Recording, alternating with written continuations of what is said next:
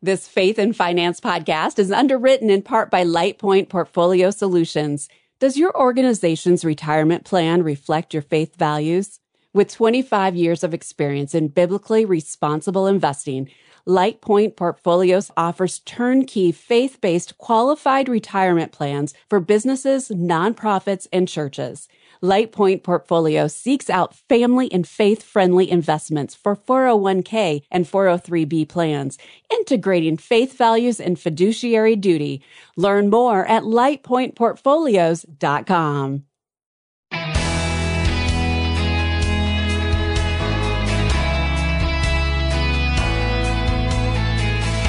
Many are the plans in the mind of a man, but it's the purpose of the Lord that will stand. Proverbs 19:21. I am Rob West. That verse reminds us that we should always seek God's counsel in our affairs. That's true for individuals and for nations. I'll talk with economist Jerry Bowyer about what happens when a nation ignores God's plan. Then it's on to your calls at 800-525-7000. That's 800-525-7000. This is Faith and Finance, biblical wisdom for your financial decisions.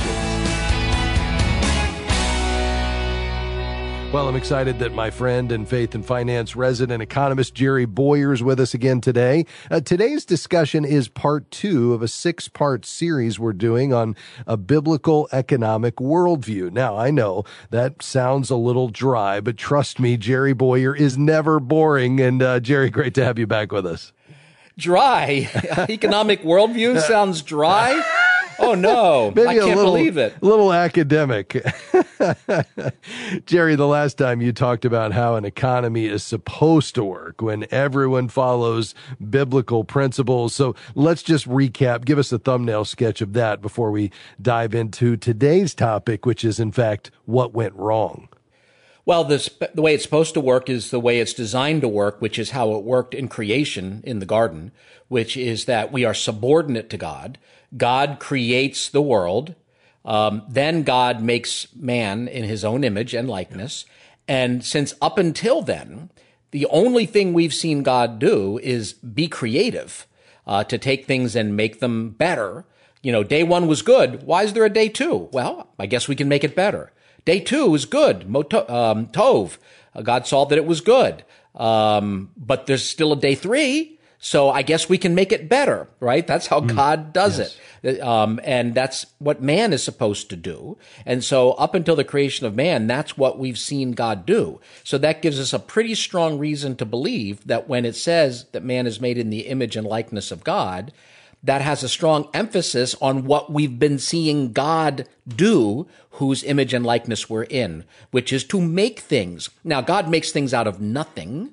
But he also takes things that are already made and improves them. We can only do that second one. We can only improve.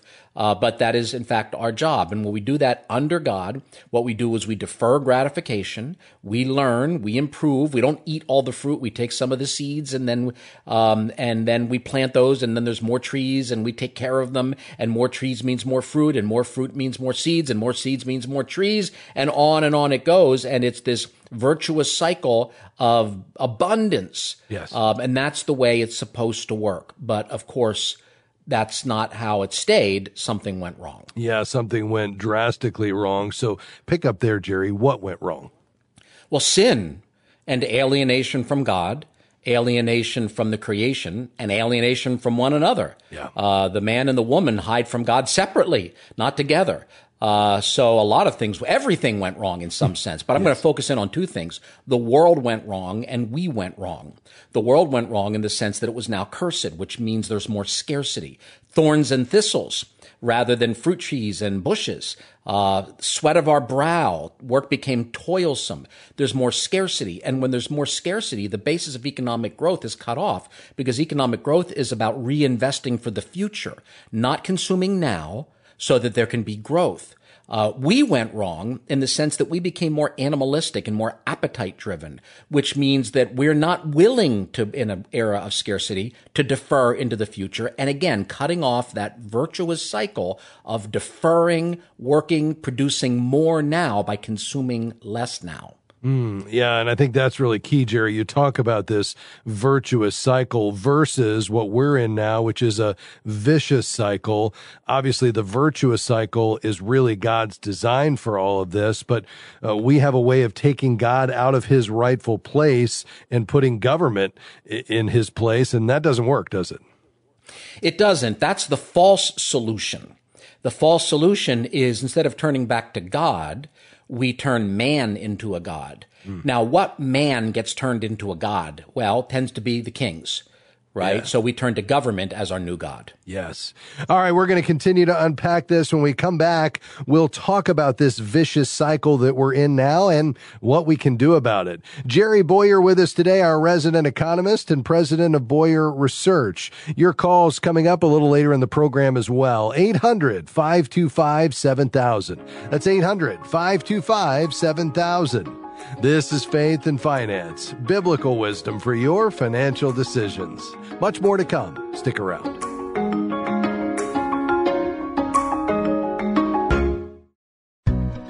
What if buying groceries, gas, or dining out could help change lives? With Christian Community Credit Union's Cards That Give to Missions, you can help spread the gospel, combat human trafficking, and protect vulnerable children with every purchase at no cost to you. Apply for your card today. More information is available at joinchristiancommunity.com. That's joinchristiancommunity.com. The credit union is an underwriter of this ministry. Membership eligibility required.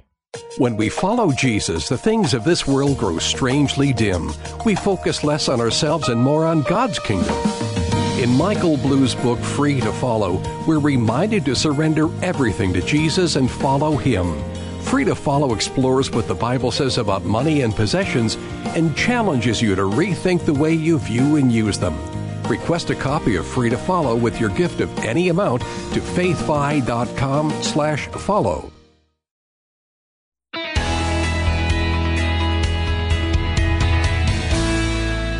Delighted to have you with us today on Faith and Finance. I'm Rob West. With me today, my friend and our resident economist, Jerry Bowyer. He's president of Bowyer Research, and you can read his columns at World Opinions. Jerry joins us today with part 2 in a 6-part series on a biblical economic worldview. Just before the break, Jerry was sharing God's design for economics and wealth creation, what you might call a virtuous cycle. And he was also talking about where it went wrong, starting with sin entering the world. But also, we perpetuate that by really getting into not a virtuous cycle, but a vicious cycle. Jerry, talk about that for a moment. What does that look like? Well, a vicious cycle gets worse and worse, right? So there's a next phase downward in the decline. And that occurs when we try to solve it ourselves. So when things go wrong, what you're supposed to do is turn back to God and say, help us. Where there are thorns and thistles, help bring a good crop. Help me be disciplined. Help us be productive. Help make our work a little less woe and a little more joy. And then that can turn around. But instead, what we do is we say, we'll solve it. We'll create our own God, which typically is the state. In modern terms, what that means is we give enormous power to government. In essence, instead of going back to God as king, we create another king. We take the crown from God's head, or try to imagine that we can, and put it on the head of the king. In terms of modern economics, what that usually means is debasing currency and easy money and high debt and low interest rates. And I did this video series back, I think it was in 2009, and the Fed was just embarking in this direction. Yeah. I didn't know how far it was going to go, honestly, in that direction. And what that does is it creates a tremendous bubble. That's a way of dealing with our anxiety. Like in your life, if you have anxiety problems, maybe you get drunk, or take narcotics, and you do feel a little better for a little while, but it actually makes things worse. Well, the financial version of that is debasing currency. That's the drug to which a financial system can become addicted.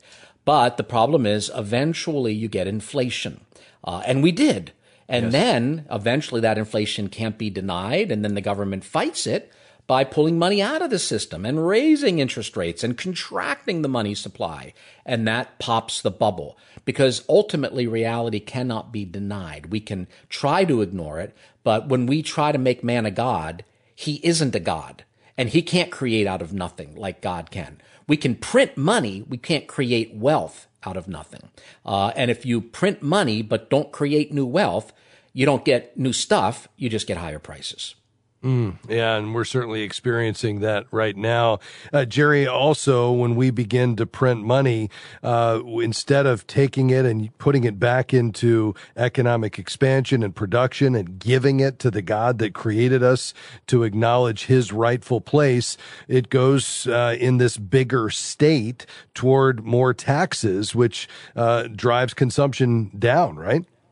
Yeah, it really does. I mean, I don't want the government to debase currency and give it to anybody. But it's even worse in the sense that it debases currency and gives it in the wrong places. It gives it to central power. So it's not just a matter of debasing currency. You know, Ben Bernanke, former Fed chairman, said we're going to have helicopter money, like we're going out across America and dropping money from helicopters. Well, it seems like all the helicopters got stuck in Manhattan because they dropped all the money on the banking system, and it didn't get out to the rest of us until the inflation was pretty high. By the way, that's called the Cantillon effect for people who are into the dry economic stuff. So whoever gets the money first gets it before the inflation occurs. So this inflation is actually a transfer of wealth from the poor and middle class to the ruling class, to the financial and political class. So not only do we debase currency, but we give the debased currency to the wrong people. Well, and the reality is, although you can print money infinitely, you can't print wealth infinitely. So the yields that are there are not representative of what's actually going on, right? No, an interest rate tells the truth about you. Right? I mean, if a society doesn't save, interest rates rise, right? Because, money is scarce. Savings is scarce. If a society debases currency, interest rates rise because you need to be protected against inflation. If a society isn't covenant keeping, if a lot of people commit bankruptcy, they don't repay, we don't keep our agreements, well, interest rates rise because there's the danger of default and you need to be compensated for that. There are risk premia in interest rates. They reflect who we are. Maybe we don't like what we see. Maybe the interest rates tell us things about ourselves that we don't know. So what financial suppression or easy money or debasing of currency or pushing down interest rates, whatever you want to call it, that's like looking in a skinny mirror. You say, hey, I look good. Well, no.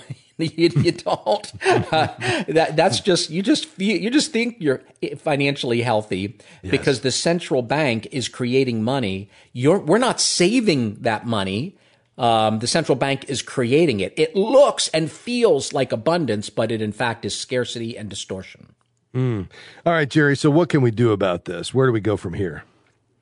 Put the crown back where it belongs, or we don't put it. Acknowledge where the crown was all along, which means demote the state to what Paul said in Romans 13. It's just a servant. That's all the state is. It's not a god. Paul and Peter in their letters had the habit of referring to the emperor as the king. Well, does that mean there's no emperor? Well, no, Jesus is the emperor. He's the King of Kings and Lord of Lords. But, Caesar's just another king. He's just another payroller. He's God's hired help. Maybe he doesn't realize it or not. So you demote the state and then get refocused on God. Now, we're so far behind that Christians are going to have to do this on our own for a while. We're not going to be able to say to the culture, the state isn't God, and have the culture give up idolatry to the state. That's not the way it works. We have to personally act like the state isn't God in our own financial decisions, and then we will mirror to the world what God's economy looks like, which is abundance and generosity. We give to God because that refocuses us, it recalibrates us. We give to the church, we give to the poor because God tells us to, but also because it creates a community. So we have to show what it looks like in order for us to expect the world to say, oh, I'll take that, rather than I'll take the mystery of acting like a Christian, even though I don't know what that looks like because I don't see Christians doing it. Yeah, so it starts with us and our own economies and how we handle God's money. And then as nations, it's either we're going to apply these principles or we're not. And there's consequences for that, right? There really are. And I really think that's an important point. Just because we do it right doesn't mean the nations will listen. I think history shows that when a nation is exposed to the gospel, things can get better or they can get worse. What they can't do is stay the same. So, South Korea said the gospel, that sounds good. and they largely started to become a more Christian society. They're not fully Christian, but they embraced a lot of Christian institutions. North Korea looked at it and said, oh, well, I think our glorious leader is Jesus, and they rewrote the gospel accounts with the dictator with his own little nativity scenes. So North and South Korea both got the gospel. That was called, what they call that, the Jerusalem of the East, because it was the center of missionary activity. They both heard the gospel, and one part of the nation said, or a lot of people did, I want to follow this Jesus, and another part of the nation said, oh, I am this Jesus. And look at the difference. Well, you can see it at night from satellites, darkness and light.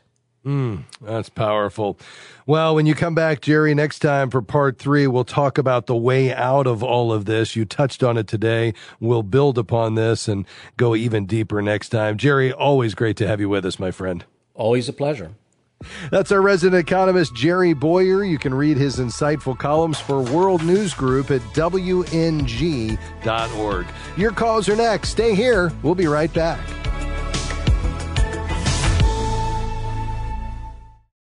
We are grateful for support from Sound Mind Investing in the Faith and Finance program. If you have money in a retirement account or just a general investing account, you know the stock market can sometimes seem like a roller coaster.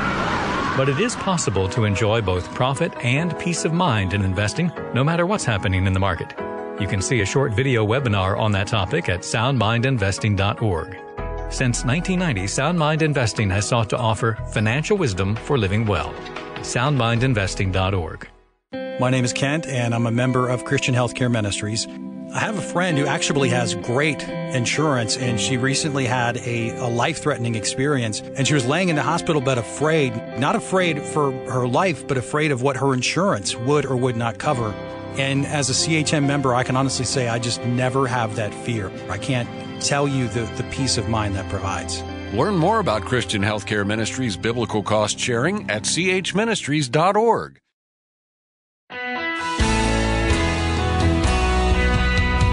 Well, it's great to have you with us today on Faith and Finance. I'm Rob West. We've got a few lines open today for your calls and questions. The number, 800-525-7000. Give us a call. Let's head to David in Louisville. Go ahead, sir. Hi, just a question. My family, my sons and my wife and I have a landscaping business. It's been part-time since 2006. This year we made a change, and we're going into it full-time. My sons are still in college, but it's going to be full-time for me. And we're getting quite a bit of, we've done a fair amount of work. Last year, I think we brought home between, the whole business about $50,000. It was just part-time. So I know that's not that much, but this year it looks like our work's going to significantly increase by what we have lined up already. And so I need some equipment, some additional equipment to handle that workload. And I was just wondering what your thought was about getting a business line of credit of about $50,000 to handle that. Yeah. Well, it certainly makes some sense. I think you just have to go into it very carefully. Typically a business line of credit, is more flexible than a business loan because it can be used for any purpose. It would be revolving credit, so you can carry a balance that accrues interest and then pay it back as you're able. And then you could borrow more, which could be helpful here because if you can go slow and just add the equipment as you need to, and then hopefully as you see that revenue increasing, you could pay that back, and then that line could be available to you down the road when you kind of reach the next threshold of needing some additional capacity. I would look certainly for an unsecured line of credit that doesn't require any collateral. And what's nice about the lines of credit is they're usually a bit easier to qualify for than a business loan. So, I think that makes some sense. I think the key is just to make sure you're being realistic about the business that you'll have and not getting ahead of yourself and kind of eating up your profits with debt service, especially with the rise in interest rates. So you're going to have to count the cost of what you need. And I would just try to go as slow as you can in terms of taking on the debt before you realize the business that you're hoping and praying for as you expand and give more full-time attention to this. Is that helpful, though? Yes, I agree. And I thought through some of that. It's just, it's a bit, we've never borrowed money much at all. You know, I mean, we did for a mortgage and I think a vehicle one time years ago, but you know, other than that, we haven't borrowed money, and so it's just, you know, it's a little bit scary for me to step out and do it, but. Yeah, I mean, the only downside, well, there's a few downsides. I mean, one is there's going to be some fees. There's usually an origination fee, and there's going to be monthly maintenance fees and annual fees and draw fees each time you withdraw from the line. So you're going to want to compare those as you shop this around. They also tend to have higher rates compared to traditional business loans. So you'll, you know, generally qualify for competitive terms on a business line of credit if you meet their eligibility criteria and have a solid credit rating. And again, a lot of it's going to do with whether or not you are giving a personal guarantee. But you know, you're going to want to just try to limit that, and you're going to want to shop it around and make sure that you're, you know, getting one that not only has the best rate you can find, but you look at these other fees as well. And then the big question is just going to be that, you know, whether or not you're comfortable with that personal guarantee. But it sounds like you guys have been in this space. Obviously, you know what it takes. The fact that you're now going to, you know, focus full time on it. You've already got some profit going. That's great. I would imagine you have a pretty good handle on what it's going to take to actually build it up to where it is going to be able to meet your needs. And then hopefully you're building something that has value and, you know, could be sold down the road or something like that. So I would just say, yes, that can make some sense, but count the cost. Go slow, and you know, make sure that you don't get ahead of yourself and chew up your profits with the debt service. David, all the best to you guys as you move forward with this. I'm excited for you. Thanks for calling today. Karen is in Holmes County, Ohio. Hi, Karen. Go right ahead. Hi, thank you. In 2004, I bought a property listed as residential to run my business out of, and unknowing to me, the property changed to commercial zoning when I turned in my signage application. Fast forward to now, I've changed businesses, and the only thing I could figure that I could handle was an Airbnb, but the income from the Airbnb is pretty much only covering the mortgage and upkeep. We aren't making anything yet that contributes to retirement, and originally we bought the place with the thought that it would be a portion of our retirement. So I'm trying to figure out, is there something I'm missing? I can't sell it at a commercial zoning and get the money out of it that it's valued at. And I don't know what to do, if I should just cut my losses and... Yeah. Have you looked into the zoning laws there? Because, I mean, it depends on where you're at, but it is possible for commercial properties to be rezoned to residential or back to residential. Have you explored that fully? I did several years ago, and at the time we were tight on funds, and I was told we had to pay an $80 fee and that most likely the zoning commission wouldn't approve it. So I didn't proceed. Yeah. I could do it again now, but I don't have high hopes. Yeah. Well, I mean, obviously, counties and municipalities have specific, you know, zoning specifications for every property within the community: residential, commercial, industrial, agricultural, mixed use. And then there's, you know, within each of those classes or subcategories. But I think, I mean, obviously I don't know the specifics here, but given that it had previously been residential, I think you probably have a pretty good case to have it changed back to residential. So it would be at least worth exploring, in my opinion. I mean, it'd be one thing if this was a commercially zoned all along, and, you know, it's in clearly a commercial zoning category, but obviously residential is a part of this area because that was its previous zoning classification. So I think before I'd take a loss on this, I'd probably explore every option to see if I could get the county to take another look at it and consider, at your request and appeal, it being changed back before I do anything. So that would be my next step, Karen. I understand this is challenging, but it's probably worth the legwork for you to do some digging on it. We appreciate your call, Dave. Let us know how that goes. I'd love to hear the end of the story. We appreciate you being on the program. And that's going to do it for us today. I really appreciate your taking time to listen to this program and to committing the principles we talk about each time to your financial life. You see, God's plan isn't difficult, but it does take discipline, and I hope we can encourage you along the way as you listen to this program. Incidentally, if you've been helped by what you've heard here, would you mind helping us? This broadcast, the FaithFi app, and the other great resources we provide wouldn't be possible without the financial support we receive from listeners like you. If you're not yet one of our financial partners but would like to be, would you visit our website, faithfi.com, and then click the Give button to sign up. We'd certainly be grateful. In the meantime, please set an alarm on your phone and make plans to join us again next time. I'll be here, and I hope you will be too, for another edition of Faith and Finance. Faith and Finance is provided by FaithFi and listeners like you.